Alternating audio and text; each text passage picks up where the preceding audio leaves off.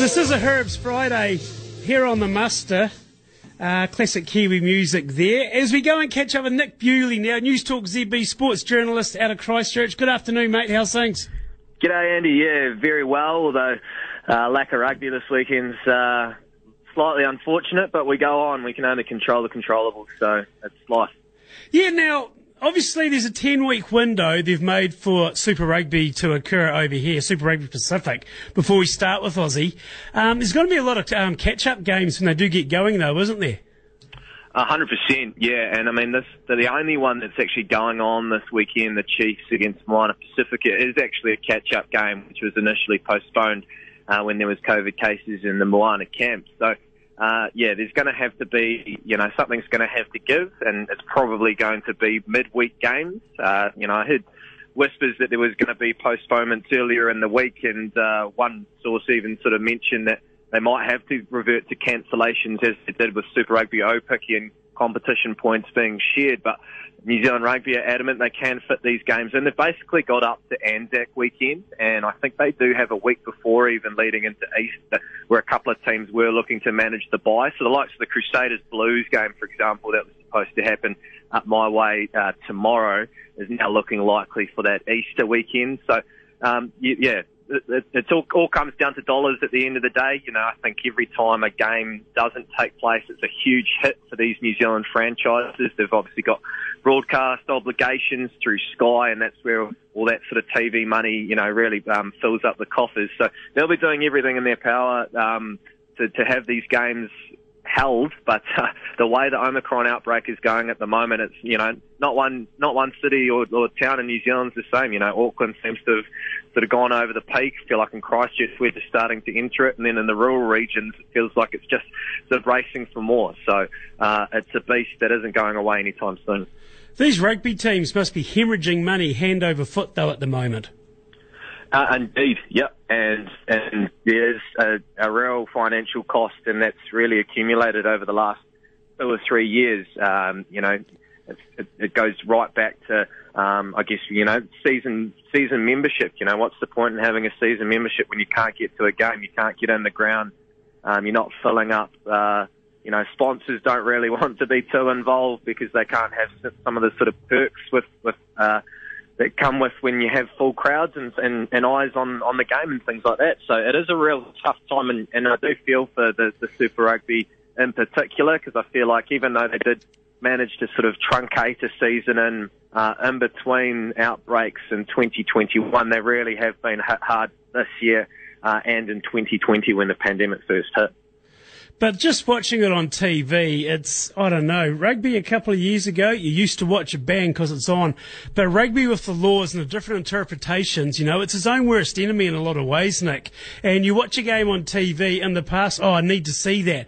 But, I'll watch the Landers if they're on, but not necessarily like compulsory viewing as it used to be, because just the thing is of rugby, you're struggling with the laws as it is. Whereas a product like rugby league, you can still understand the basics of the game. So there's, it's a comparison that I use quite a bit.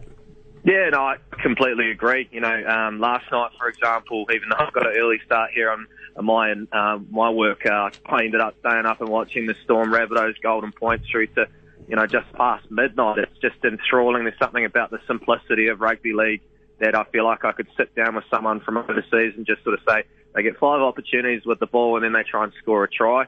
With Union, I'd be here the best part of a weekend trying to explain just the scrum. Yeah.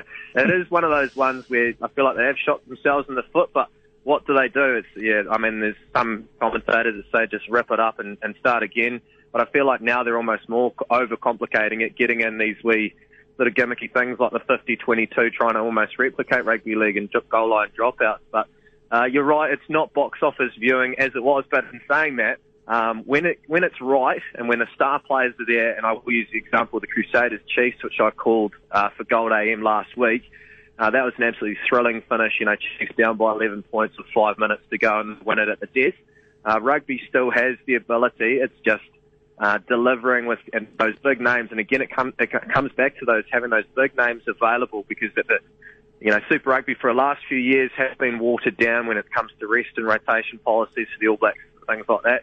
And the people that really do suffer is the fans. So I think there is a fair bit to look at from rugby's perspective, because I think it's just sort of going to continue to dwindle and decline if they don't have a real hard look at themselves.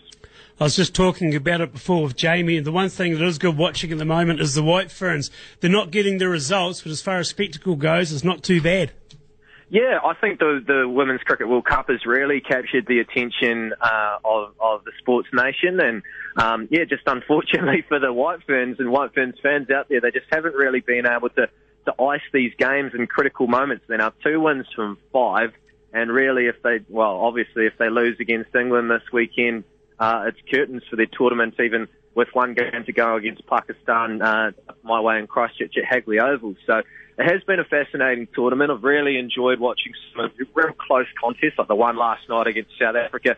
It was definitely sort of edge of your seat stuff. You had no idea with an over to go which way it was going to go after 7 hours of cricket, and what more can you want? So hopefully that continues, and particularly from a New Zealand interest standpoint, I hope that at least the White Ferns can get through England and take it down to that last pool match, and maybe sneak into the semi-finals. Basically, it's just to see who gets to play Australia, to see if they can test them on the day, because the Australian team, just to wrap up, Nick, seems to be another level above everybody else. Oh, they are phenomenal. They are so good to watch, between the likes of Alyssa Perry, Meg Lanning, Alyssa Healy, and McGrath. I actually haven't checked. I'm assuming it's a relation to the great fast bowler Glenn, but across the board, batting, bowling, even in the field, like they are just a step above. So I think at last inspection, the TAB had them at about $1.30 to win the whole thing. That was mid-tournament. I think that's probably been kind. So they are a step above, and I feel like at the moment the position that the White Ferns have put themselves in with those losses to South Africa and the West Indies, fourth is about as best as it's going to be, which would mean a semi-final against Australia, which, based on form at the moment, and you look at that pool game back at Wellington, almost feels like a foregone conclusion. We can only live in hope. Hey, Nick Bewley out at Christchurch, thanks for your time this afternoon on the muster, mate. Oh, well, Andy, thanks, mate. Nick Bewley there, sports journal out in News Talk ZB in Christchurch.